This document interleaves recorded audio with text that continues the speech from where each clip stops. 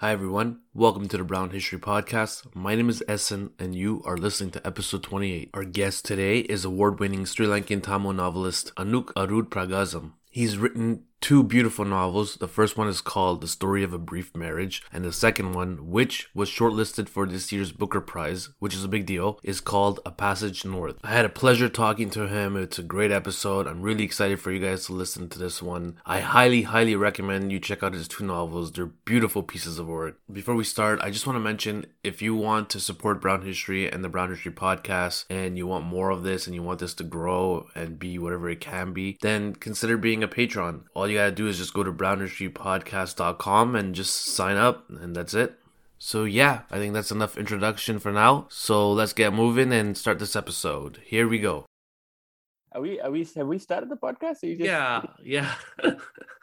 we move into it casually. Okay. Wait, but tell me, what time is it where you are in Toronto? It's 7 a.m. And you usually do podcasts at this time? You know, all my guests are all around the world, so I have to suck it up and just do it. You know, like I can't. Okay.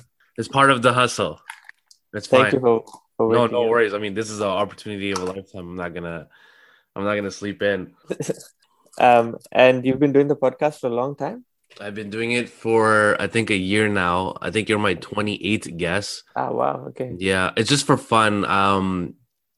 It's you fun. have a lot of listeners, it seems. I don't know about that. I mean, what is a lot, right? I don't know what the podcast game is like out there. So Yeah, I guess there's Joe Rogan. yeah, I mean, there's no way I'm competing with that, you know. And there's a very niche crowd here, niche audience who would care about this stuff. So it's nice for me to talk to people who are a lot smarter than me and more out there, and I get to learn a lot myself, you know. So it's more of a selfish thing than it is anything else. Right. No, but it does seem very fun to do a podcast like this. It's very intimidating, and Intimidating. Yeah, because I'm about to talk to someone who's like, you know, who's done some great things, and it's kind of like, okay, who am I to, you know, I'm not a historian. I have nothing. I've never been to Sri Lanka, and here I am talking to, you know, the guy who got shortlisted for the Man Booker Prize. It's it's strange that you. I mean, it's not strange. It's strange. It's new to me that you put it this way. I guess I don't know if yeah, I don't know. No, I don't. Yeah, I don't know. I don't think that's true. I don't know. I think all you need to do to have a conversation is to be intelligent and open. Right? That's if it's a private conversation. But right now there's like, you know, a lot of people listening in, and I don't want them to be like, who's this idiot asking these stupid questions? Right. But you think, but I mean, the people who listen to you are probably like people who know about you or who have listened to your podcast before, right? Yeah, but I don't know what they think. It's not like they write their comments and their opinions in. It's, you know, on Instagram, I post something, I'll know right away if they like it or not. And I'll know. But with a podcast, they listen to it and then they move on to the next thing. So I have no idea if I'm doing a good job or not. You don't have anybody who gives you like feedback. Yeah, but like, you know, there's always going to be nice people out there who say nice things. True. But I really want someone who's very neutral and very blunt and be like, hey, you're doing this good, but you're doing this bad. Okay, well, if I can think of anything to criticize you with afterwards, I'll... Sure, if you don't mind, yeah. But enough about me, let's talk about you. You know, what's it like being shortlisted for such a prestigious award? I mean, I'm sure you have a lot more emails to answer now. Yeah, what's it like being shortlisted? It's complicated. There's a lot of, I mean, it's not, you know, I try to have an independent sense of whether what I write is good or not. And to me, a mark of having like an independent sense of value is that when somebody praises you, you'd be no more joyed than you would be sad when somebody criticizes you. It's a mark for me of some kind of independence in how I how I write and how I judge writing. That there are people obviously I trust and whose opinions I care about, but I try not to let people from outside that sphere have a strong impact on what I think. And so, like, I think this is just my attitude in general. So I think with any kind of prize or any kind of recognition, it's nice. It's very obviously at some level. It's always nice to be congratulated or to be praised. Yeah. But on the other hand, on the other hand, I don't know. For me, the achievement was in writing the book, and that was something I did over 5 years, and I finished 2 years ago, and I was pleased with myself, and I felt proud of myself for what I did. And so, nothing that comes afterwards, because I spent a lot of time with that book. I knew, with this book, Yeah. I knew. I mean, I know it inside out. I can like quote entire pages. I've lived in it for so long. So at that point, at the point of finishing it, nothing that other people say should make me happier or sadder or Yeah. make me feel like I've achieved more. I haven't achieved more in virtue of uh, some external body in a foreign country recognizing me than I did when I finished my novel and submitted it. I really enjoyed reading books. I really enjoyed reading your book, both of them. And for me, doing this podcast, I get the experience of reading the book and then talking to the author. But in this case, and correct me if I'm wrong, but I feel like I'm not only am I talking to the author of the book, but I feel like I'm talking to the main character of the book because and to me that's like next level because I feel like there's a lot of similarities between you and the main character Krishan. Am I right on saying that? um, Because I'm looking at your Instagram and I see that you're taking both the same train rides. You're both close to mhm, your grandmother. You're both mhm. from the diaspora. I think you both visited the north of Sri Lanka. Well, it's actually not true that I'm well, Krishan is not part of the diaspora, I guess, in the sense that In the sense he's that he's from he's Sri lived Lanka, abroad. Yeah, but he wasn't yeah, I guess, but he's also not part of the scene of the war, right? yeah, He's and actually outside from it. it's a very nice way actually. No, I understand what you mean, and it's a very nice way actually of understanding what diaspora means because traditionally or conventionally, when we say diaspora of a people, we are referring to um, that part of the community which no longer lives in the recognized homeland of the community that live outside in some way. And in that sense, I'm not really diaspora because I grew up in Sri Lanka and my family all lived there and I spent a lot of time there. And I'm certainly not like politically barred from re-entering the country or anything like that, like which is the case for a lot of the Tamil Yeah. diaspora. Um, but on the other hand, we tend to think of diaspora in terms of a relationship to land, but if we are thinking of it, or if we want to think of it in terms of relationship to experience, and so, for example, if we think of the war and specifically the last 2 years, the civil war in Sri Lanka and the genocide that took place in 2008 and 2009, as an experience, and in fact, as an experience that is so like overwhelmingly definitive of our community. It's shaped psychologically and politically every member of our community, whether we experienced it or not. If we think of actually our community as being defined by that experience, then in a sense, we can also define diaspora as those people not who weren't part of the land or who don't have a relationship to land, but people who were not immediately present at that time, people who heard about that experience secondhand or through other media. In that sense, which I think is an important sense of diaspora, I am diaspora, and I've been diaspora all my life because Yeah. I've grown up outside this like constitutive part. So I'm actually I'm closer to Krishan in this respect. But I the reason I write fiction rather than not fiction is because in fiction there is always, or there should be, a kind of separation between the author and the narrator, right? Even if the writer is writing in first person, even the text is in first person, we know that we should not. And so, even if you make an inference, we know that we should be careful about making inferences from the nature of the narrator to the nature of the author. And I like that distance. I like the fact that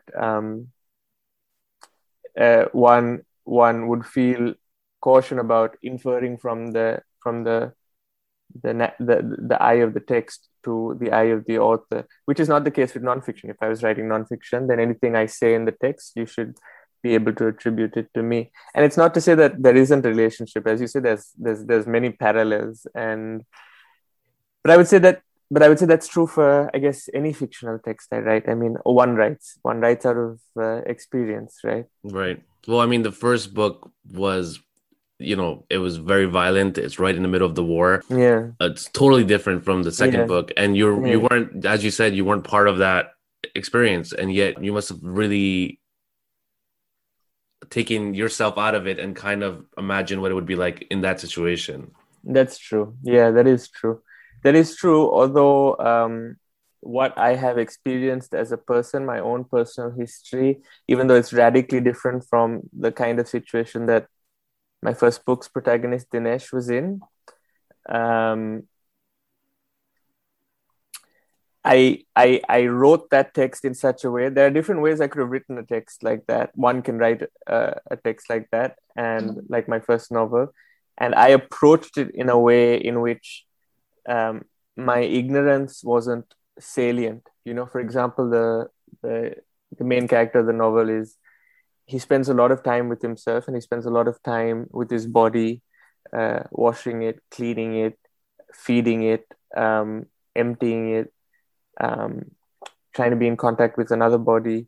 And so, for example, when I was trying to figure out how to write that novel, or how to approach this situation that I have no immediate experience in, I immediately thought of what me and that main character had in common, which was a body and a relationship to the body.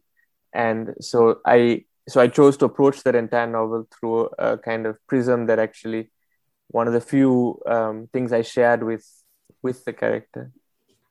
So in that sense, that book is also from experience. True, because he does focus on the day-to-day, on the little things. We were talking about how in the book, we're talking about diaspora and what it means to be a diaspora. But for most diaspora communities, you're right. The definition would be more related to geography, but I feel the Tamil diaspora around the world is really marked by experience and not defined by geography. No, I think that's true. I mean, to some degree, it can be said of any diasporic community, but also because we're such a small community. I mean, even between the island and the diaspora, there are maybe 3.5, 4 million people, and almost half of that community lives abroad, and it's different from say the diasporic populations of large of Indian communities or Pakistani communities, where generally there's always a huge population back home that culturally anchors the diasporic population. It's not the same thing among the Sri Lankan Tamil population, because the center of gravity is a lot more dispersed. It has a lot of different locations. One of them here in Paris, actually. There's a lot of Tamil people here.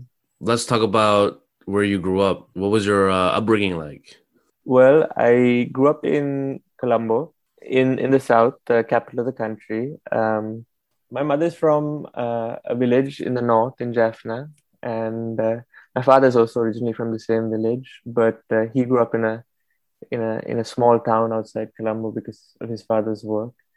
So I grew up in what I would call in the dominant caste community, and in virtue of that, I was, I guess, what you'd call middle or upper middle class. But at some point, we, over the course of my childhood, we moved from that to what would be called the new rich. And so I went to most of my education in Colombo was in an English school, in an international school, and it was among the newly wealthy, I would say, people with a lot of money and very little access is not the right word, but very little interest in culture or in history or in art.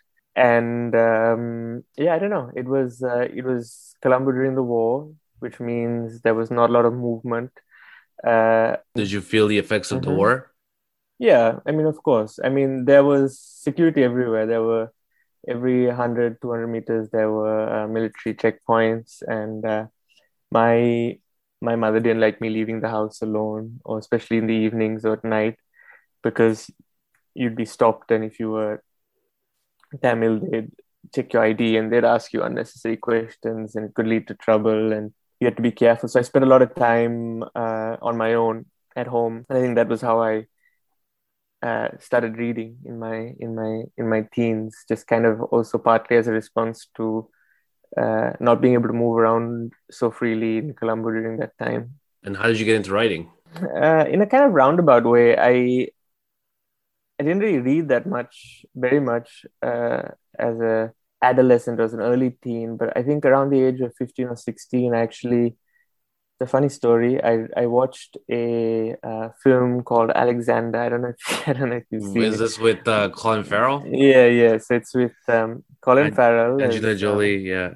Angelina Jolie as Alexander's mother, Jared Leto as Alexander's lover. It's really Yeah. got a star-studded cast, and Anthony Hopkins as Aristotle, Alexander's teacher. And I guess I was a young boy, and I was very much fascinated by these themes of manliness and the search for glory, and the idea of having a place in history. But I was also I was a very slender boy, and not very physically assertive. I was quite short until like relatively like late in my teens when I shot up. But I think these physical factors maybe contributed to a sense that I wasn't cut out to be an Alexander. And so Mhm. the next most obvious kind of like mark of greatness in that film. It was a very bad film. I watched it recently. It was, it was. It was a really bad film. And the next most obvious kind of role model, and a slightly more plausible one for me, was Anthony Hopkins as Aristotle. Aristotle.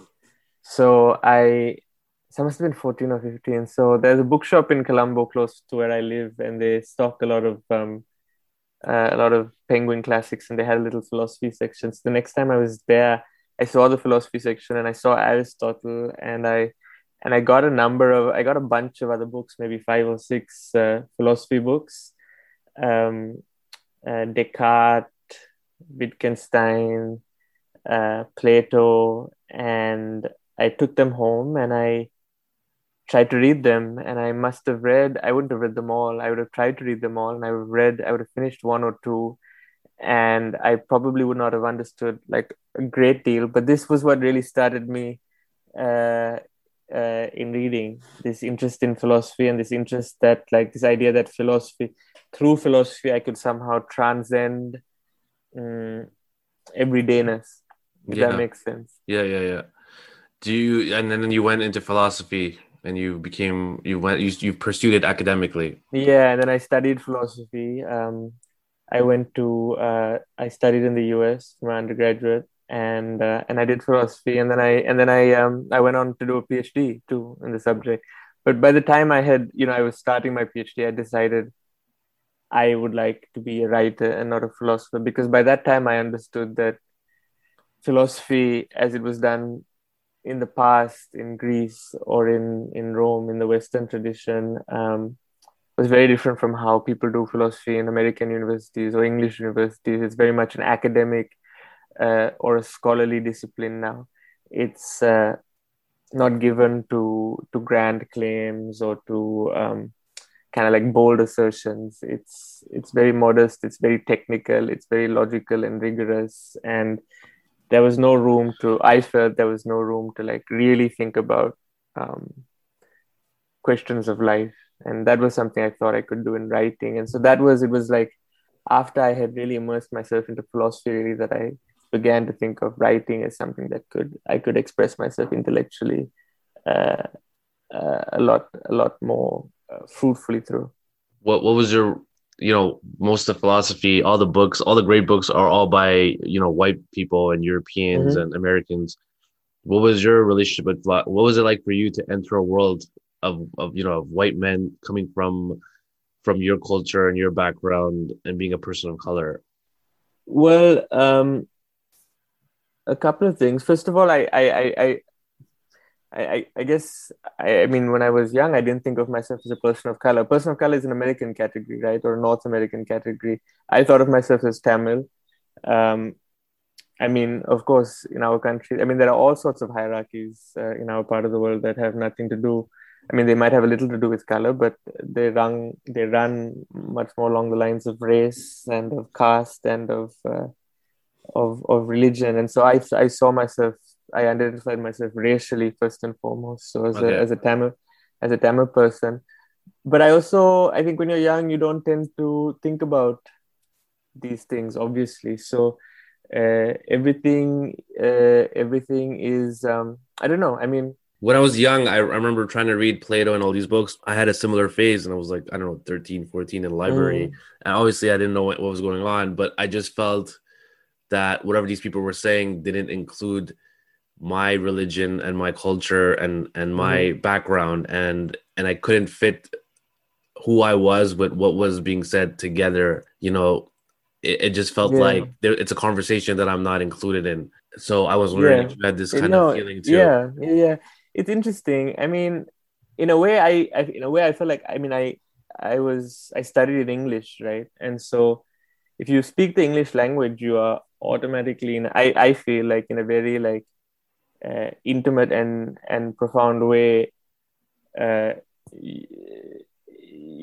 you are inculcated into the Western tradition. Even the concepts, the philosophical concepts in English, come out very organically of the Western philosophical tradition as opposed to non-Western philosophical traditions. So I feel in virtue of English also, simply the fact that I could speak English, I wasn't like so far removed. But there were obviously things, right? So for example, I remember I read Descartes, and he's a 17th century, I believe, French philosopher. And he wrote a lot about the Yeah. mind and the distinction between the mind and the body, and also about God. And he has an argument in his book, Meditations on the First Philosophy, on the existence of God. And I was raised as a Saivite. I was raised as a as a as a Shiva worshipping, or like a Hindu. But when I read the Descartes argument for the existence of God, I didn't actually stop to think, oh, he's talking about a Abrahamic God. He's talking about really the qualities he's ascribing to God really fit much more within the Abrahamic tradition. They could be seen much more easily as an argument for the existence of a Christian God or an Islamic God. But like the conceptualization of the divine is very different in South Asian religion. And so but I read the argument, and I didn't really have many critical faculties. Like I wasn't very critical of what I was reading at the time, and I was like, oh, okay, this argument really works. God exists. But then I assumed by God he was talking about our God, and so I kind of misread the text in a way. It took some time. It took me going to America um, to understand that like, okay, this God actually is different, or it's conceptually Yeah. different, and the argument doesn't work for any other kind of uh, framework for the divine. But so I didn't really see it like that. But then also, also a lot of these early philosophers, they weren't white, or they weren't Western. I mean, I think of Plato and Aristotle as Mediterranean philosophers that became central to what we call the Western tradition, Right, right, which right. is more properly the European philosophical tradition. But they were just as central to the Islamic philosophical tradition, for example. And they were certainly culturally, the Greeks of that time, a lot closer to uh, Persians and North Africans than they were to Northern Europeans, True. or the people we that are, I guess, we call white today. So yeah, so even that is, it's not quite true. I mean, certainly, like in the time of the Tamil Sangams in the early parts of the first millennium, there was trade, and there was intellectual back and forth between South India and Greece or in the Mediterranean. So uh, yeah, I don't know. I didn't really think about it like that at the time. I think it was only when I went to university, to an American university in the United States and was surrounded by Americans and was studying and writing and talking in English with these other people, that I began to really think that, or really understand that, oh, actually, this is not a tradition I can lay claim to as easily. But when you're young and when you're reading and it's just words on a page, Yeah. I don't know, you don't, or I didn't. And also philosophy is very abstract in a way. It's not like reading fiction where you are constantly aware of the manners of speech, of the social habits, of the cultural milieu of what you're reading, right? Philosophy tries to abstract from a lot of that. And obviously it doesn't, there are always cultural and historical deposits in a philosophical text as well. But it's a lot easier to be unaware of those things in philosophy than it is in literature. What is your relationship to Tamil literature like? All your books are written in English and there's no dialogue. I do write in Tamil, not for publication yet, because I'm not comfortable publishing anything in Tamil yet. But I actually just was writing a piece on the relevance of Wittgenstein to a post-genocide society for as the first philosophical like talk or thing or like piece I was giving in Tamil. But I studied maybe 2 years of Tamil when I was a kid, and then my education was in English. And so it's really been only over the last 10, 12 years that I've really made an effort to learn how to read and write. And it basically had to start from scratch. I basically had to start from That's really tough. Must be really the tough. alphabet. I mean, it's easy. I mean, it was easier because I speak the language and I'm fluent in the language, but just learning how to read, learning how to write, and there's a big difference between the vocabulary of speech and the vocabulary of literary production. Obviously, especially in South Asian languages, there's quite a big divide. But yeah, I've only really been reading reading easily for the last or reading with comfort for the last maybe 3 or 4 or 5 years. I've only been writing at what I would say is like a level of competence, like a level of like basically being able to express myself for the last maybe 2 or 3 years. But yeah, I think my interest in Tamil grew a lot more after my time in the US, when I realized, also part of the joy of reading and writing is this sense of being able to remove myself from the environments I'm in. And actually English gave me that when I was in Sri Lanka. But obviously English could not give me that because it was the language everybody spoke when I was living in the US, where I lived for 11 years. And so Tamil began to assume more and more this role of a kind of secret language or a private language in which I could express my desire to be elsewhere. And so it also kind of took on this aspect as time went on. In an interview I read somewhere that you said that Tamil was a colonized language. Mm-hmm. Can you elaborate on that? Well, I mean, there's a sense in which it's true for all South Asian and a lot of non-Western languages, which is that Tamil has, it's the oldest continually spoken language in the world, and it has like a very, very richest body of literary production. One of the richest bodies of literary production of any language, and especially in the classical area in the time of antiquity. And people don't just, poetry doesn't just come out of thin air. There has to be systems of education in place. There has to be systems of literary production in place. There have to be patrons. There have to be critics. There have to be stages and spaces and audiences. And basically there needs to be a complex institutional apparatus for any kind of sophisticated production in poetry, I would say, to be possible. And there was, obviously, because such a literature exists in Tamil as it does in many other South Asian languages. But over the colonial period, these institutions were destroyed. They were made illegal or defunded, or the economic and cultural situation became such that they crumbled of their own accord. And so at the end of 200 or 300 years of colonization, the institutions no longer existed to maintain production at such a high level, literary production.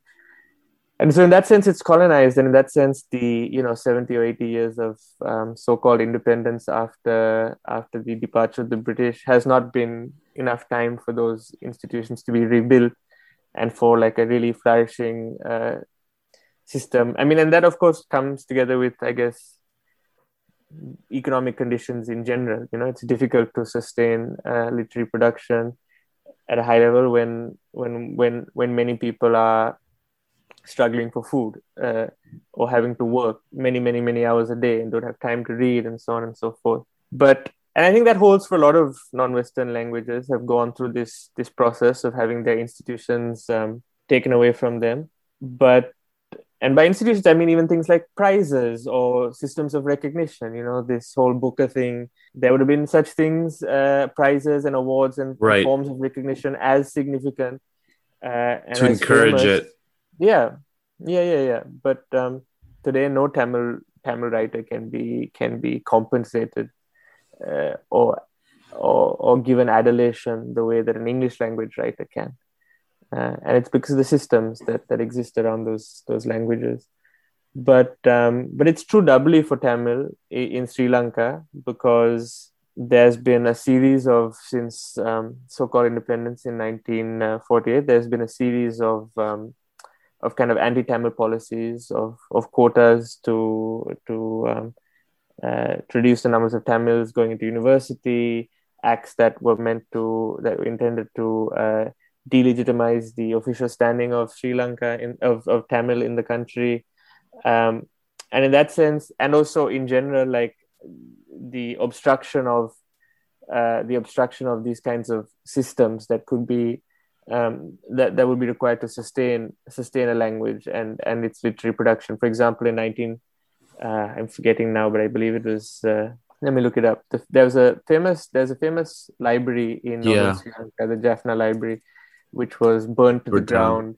Yeah, and it was 1981, and it contained thousands of really old and ancient palm leaf manuscripts that didn't have copies, and that were destroyed forever when this building was burnt down. And it was kind of a symbol of pride, because also as in the Tamil community, we understand there's a real devotion to language and culture.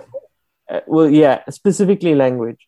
Like the separatist movements in Sri Lanka were often, and even at the time that there were separatist movements in South India, in the Dravidian movement, but also in precursor movements in Tamil Nadu, a lot of political aspirations and ideals were identified in terms of language. Like, we want space for Tamil. We want a land in which Tamil can be spoken freely, in which Tamil can be spoken loudly. We want a land in which people can hear Tamil poetry. So a lot of political frustrations and aspirations were articulated in some way or another through this idea of language, and giving language space and room and time to grow. Yeah.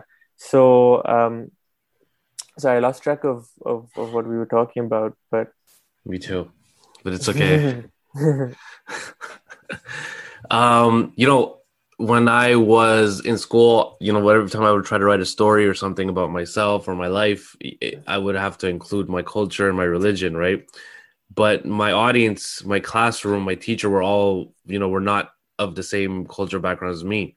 Yeah. So when you're writing these novels about the war, about these stories of these people, was it tough in the sense that because in the book I find that when I was reading it, you don't really explain the historical, political context of what's going on. You're really focused on these personal stories, on these narrowed down stories of these characters and what they're going through, but you kind of leave out not too much, but a lot of what's going on and what happened. So anybody who has no idea what's going on, who's never heard of Sri Lanka, has to kind of do a little research on their own. Yeah. Did you do that? Like, were you aware of that, or when you were writing it, did you just not? You know what? Did you not have to explain yourself? It's a different situation, right? Growing up in a foreign country or in a country that's foreign to your culture, and growing up as a diaspora member, than it is growing up in proximity to people of your culture, your community, or your homeland. And that was my situation. I grew up on the island of Sri Lanka. I had relatives around me. We couldn't actually access the north. It was until I never went to my like ancestral village until I was 20 or 21. But I have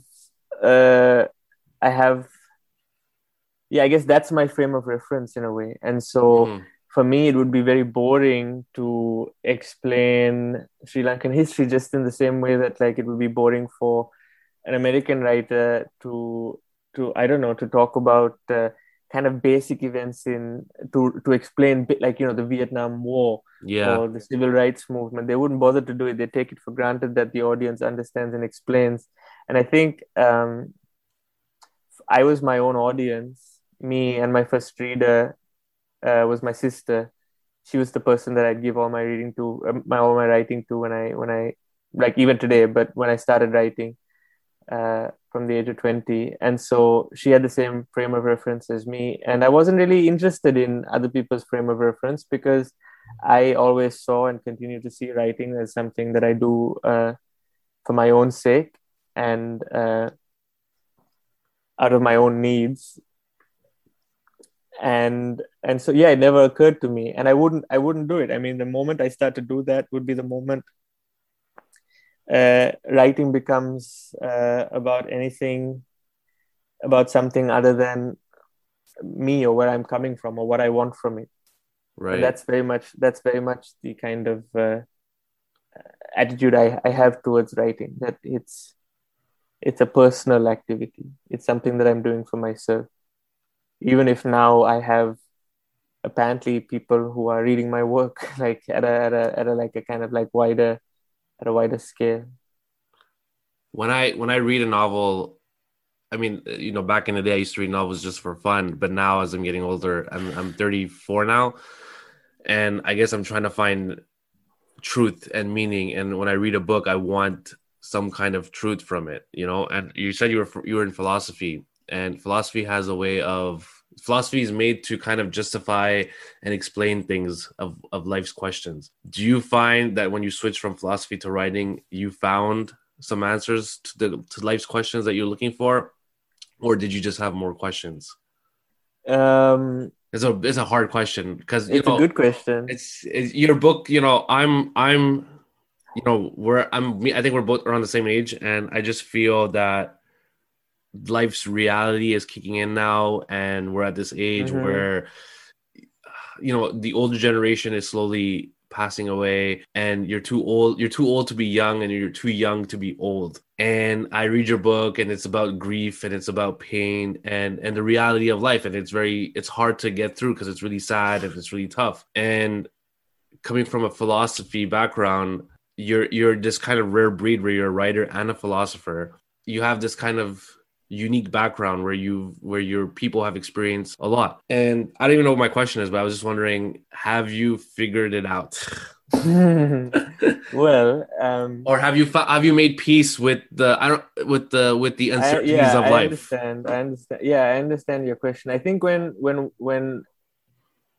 one is younger, and if one is born into a situation where one has the privilege or the time or the space to think about these things, about the future, if one is born into a situation where you feel that you have some kind of agency or sway over what will happen to you, that when you're young, you do want to know what life is about, or what life should be about, or how you should live, or how you should organize your time, or what you should devote yourself to. There's a lot of questions about life that that you have, obviously, and this kind of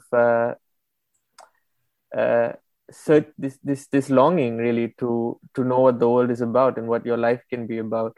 This longing for answers or solutions in a way, and I think that was very much what drew me to philosophy, and it was also what subsequently drew me to literature.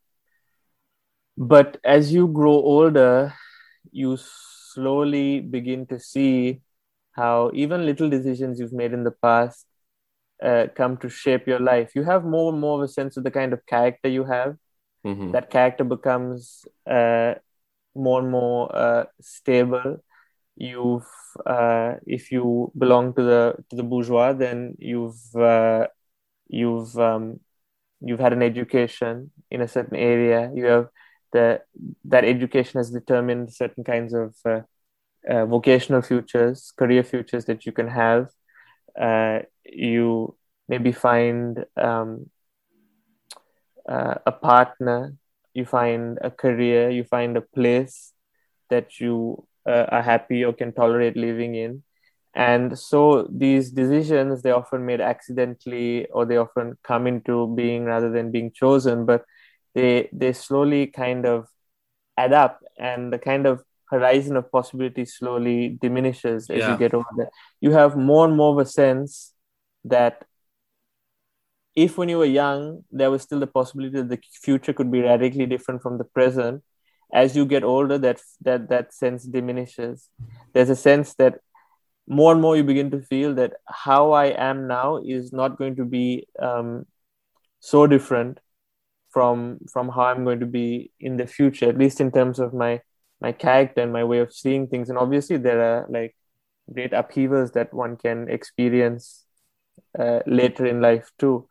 But that sense of possibility disappears. I think that's a fairly, It's a very I mean, impactful thing. yeah, it is an impactful thing for people who are born with that sense of possibility or born into that sense of possibility, and like myself, and so then this idea that you could search through philosophy or through literature for a life that is completely different from the life that you live also begins to diminish. You begin to, I at least began to seek through literature or philosophy uh, more of a stance of acceptance of who I was or the life I live or uh, the conditions of society than I did when I was younger, when I was more interested in radically altering my relationship to the world. It became less about transcending the world or liberating myself from the world or from my life than it did about uh, accepting my life and accepting the world. And I mean, accepting is I use that in a kind of ambivalent sense. I don't mean accept it in the sense Making of peace. making peace necessarily with it, but I mean of recognizing it and seeing the power that it has over you. You said that you went to the north when you were 21. That was after the war, right? What Yeah, was the first that? What time. was that experience like? Because I'm asking because the train in the book, it's a big part of the story where he goes onto the train and travels to the north to see. For those who don't know, the north is where most of the war took place. And hmm what was your experience like when you went to the north and you saw what happened to the land after the war? Well, I was filled with shame that I had lived my entire life. I mean, I was aware intellectually through stories that people would tell and through pictures that I would see, but it was, we're a small island, Sri Lanka, and the north and the east were cut off from the rest of the island for 30 years. And Yeah, and so you had no idea what it was actually like to be in those places, how the villages looked, how the landscape looked, the vegetation, what it smelled like, what people talked like, their vocabulary and their expressions, um, their relationship to land and nature and climate and sea and water and mountain and also their suffering and the things that they had been through and all the losses they had experienced. It was happening right next to me, and they spoke my language, and we were from the same community, but I was sundered for all my life. And I was living a relatively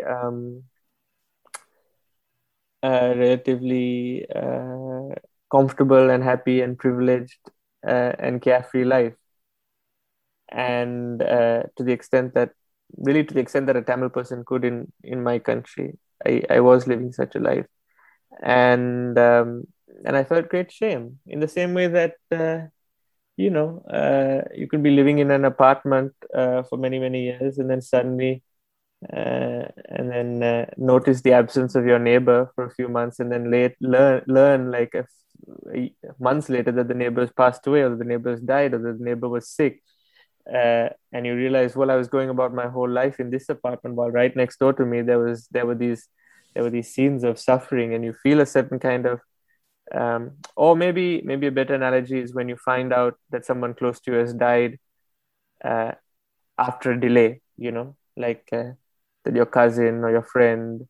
Uh, we're also in the stage of life where people have begun to pass away.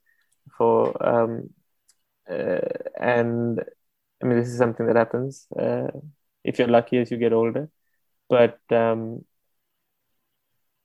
learning that somebody has died maybe a day late or 2 days late, and you've continued living your life normally, happily, Yeah. doing this and that, going for a drink, dancing, meeting people, uh, having nice meals, while all the time this other thing had been happening. And when you find out late, you feel this shame and this sense of inappropriateness at the way you had been conducting yourself, while in fact something very different was going on. Something that if you knew was going on, you would be responding to very differently. It's kind of like that. Yeah. I understand. So let's go on to lighter topics. What's your writing process like? I'm always curious to know what's your process to an author and how he writes, because writing on a blank piece of paper is the most scariest thing ever. So what do? You wake up in the morning and you like have like a certain time set, certain music in the background? No music, because I write. I try. My writing is musical, or it tries to be musical. What I mean by that is it pays a lot of attention to rhythm, uh, and so music would interfere with that. So actually, if I'm writing, I actually don't listen to music until I'm done writing for the day. I hardly listen to music in the mornings, but um, yeah, usually there's no set time. Usually it's late morning, afternoon, early evening, sometimes in the night. But I don't have the fear of the blank page because I hardly ever leave. I don't let the page be blank. Wow, I that's deep. well, I think of it more, in the way that a sculptor would work already with a mass of clay. They would have the clay, and then the sculpture would be made out of that. They don't start with a void or a blank. And so I also like to begin with my clay. So I don't begin with a void. And my clay is something that I have generally a sense of what I'm writing about and what I'm interested in. And I simply write often. Simply write. I write around the material in all sorts of ways that come to me, and I don't really stop to think very much. You don't My think, process. you just go with the flow. You just let the brain. No, I do think. I think a lot. I'm always thinking, and so what I mean to say is that I don't, I don't, I don't plan much, and I'm specifically saying in response to this problem of the blank page. Uh, I I I eliminate that by I always write so that I have material, and once I have some basic material, whether some of it is good, some of it is bad, the sentences won't be nice. From that, I expand. I look at what I have, so I make sure that I'll have something first, and I won't give it too much attention. So I won't be agonizing over whether it's good or bad, or whether it's Mhm. suitable basis for a book or a text. I just put it down, and then I'll work from that. I'll I'll take certain bits away, and certain bits I'll begin to expand on and elaborate on. And I'll go over the text. I go over the text hundreds of times, any text, any chapter, any paragraph, any sentence. And with every single, there's two ways that you can think about it. There are two natural processes that I sometimes think about in relation to writing. Do you know how I actually don't know if this is geologically and geographically accurate, but do you know uh, how a spit forms in the ocean? A spit How forms? Yeah, no, spit as in a spit is a geological landform. It's a kind of projection from the coast of a kind of like line of sand out into the distance. But the coastline Yeah. is shaped in different ways. No, it isn't straight. No. And when waves come in, they deposit material, right? And the way they deposit material is not even. They deposit more material in some areas and less material in other areas, and it depends on the kind of shape or material or the kind of the nature of the coastline at certain points, whether the sea will be depositing more or less in a specific area. But the point is that there are certain points because of uh, uh, on the coastline, along the beach, where more material will be deposited rather than less, because there's something there that slows down the water or something like that. And so over the course of months and years and decades, coastlines change their shape by this kind of natural process of deposition. Yeah. And I kind of think about every time I go over the text, I reread and rewrite the text, I add a little bit to certain spots that for some reason slow down my thinking. And I'll do this again and again and again and again until the shape of the coast, until the shape of the sentences and the paragraphs can look radically different. And it's not something that, just like the sea is not thinking, it's not like I am thinking, but I'm slowed down at certain points and I'll add something. And the same way, I'll take certain things away. And for this, I think of, in the Sahara Desert or in the Gobi Desert, you have these landforms that are shaped by the attrition of the wind over thousands of years into Yeah. these really strange and beautiful and smoothly polished shapes, right? Alien kind of landscapes. And that's just the process of wind, and the process of the wind eroding, the little grit, the little bits of sand and rock particles that the wind is carrying, striking against the rock form. And again, the wind doesn't think to create these shapes, these beautiful shapes, but it works with the material. Softer parts of the rock form are chipped away, and the sturdier parts less so. And over time, again, these like really strange and profound landscapes are formed. And so I think of it in that way. I go over the text again and again and again and again. I'll make small changes, small additions, and small subtractions, depending on where I'm meeting resistance or where the text is slowing me down, kind of like the wind or the sea. How do you know you have a story then, right? How do you know, right? Because your last book, nothing. There's not much happening. It's really more Mm-hmm. about the mind and what he's thinking and what he's observing. But the story is very simple. So how do you know you have a story here? And do you first think of the ending first so you know where you're going, or do you just write the beginning and then kind of hopefully find your way somewhere? I think it depends. It depends on the text. It depends on the text. Like with what I'm writing now, the novel I'm writing now, I don't really know the ending. My second novel, because there's no real story, I knew the ending, which was going to be relatively unsurprising and relatively uneventful. Mhm. But I don't really think about stories. I like stories. I like telling stories. I like listening to stories. I like all kinds of stories, but I don't. Stories are not what I go to literature for. I'm much more personally interested in maybe what you could call situations rather than stories. Okay. Uh, an individual in a situation in which something has happened, or that there's certain kind of pressure on them, or certain kind of demands on them, and I'm more interested in exploring um, the impact of the situation on the psyche of the character, on their moods, on the way they perceive things, on their understanding of their relationship to the world. I take a situation. So in this last book of mine, A Passage North, uh, a woman that the main character knows has passed away Yeah. in a way that looks like it could be suicide, and that's how the book starts. And all that happens is that the main character Krishan takes a train from his home in Colombo and goes to the north and is present attends the funeral. Nothing else happens, but it's a situation in Yeah. which There is a lot going on yeah, in the background. But if you say it like that, it sounds really simple. But there is so much happening and has happened yeah, that it's a really heavy journey. yeah, yeah.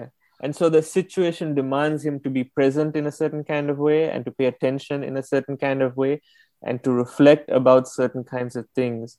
The woman who's died, the son she lost in the war, her relationship to his grandmother, who she took care of for a couple of years, his grandmother, her aging process, her slow withdrawal from the world, the friendship between these two women, the war in the background, the genocide that left this woman traumatized, all of these thoughts, all of these reflections, all of these memories kind of come together as he's taking this train north. And it's not and there's no real story, but there's this situation that is Yeah.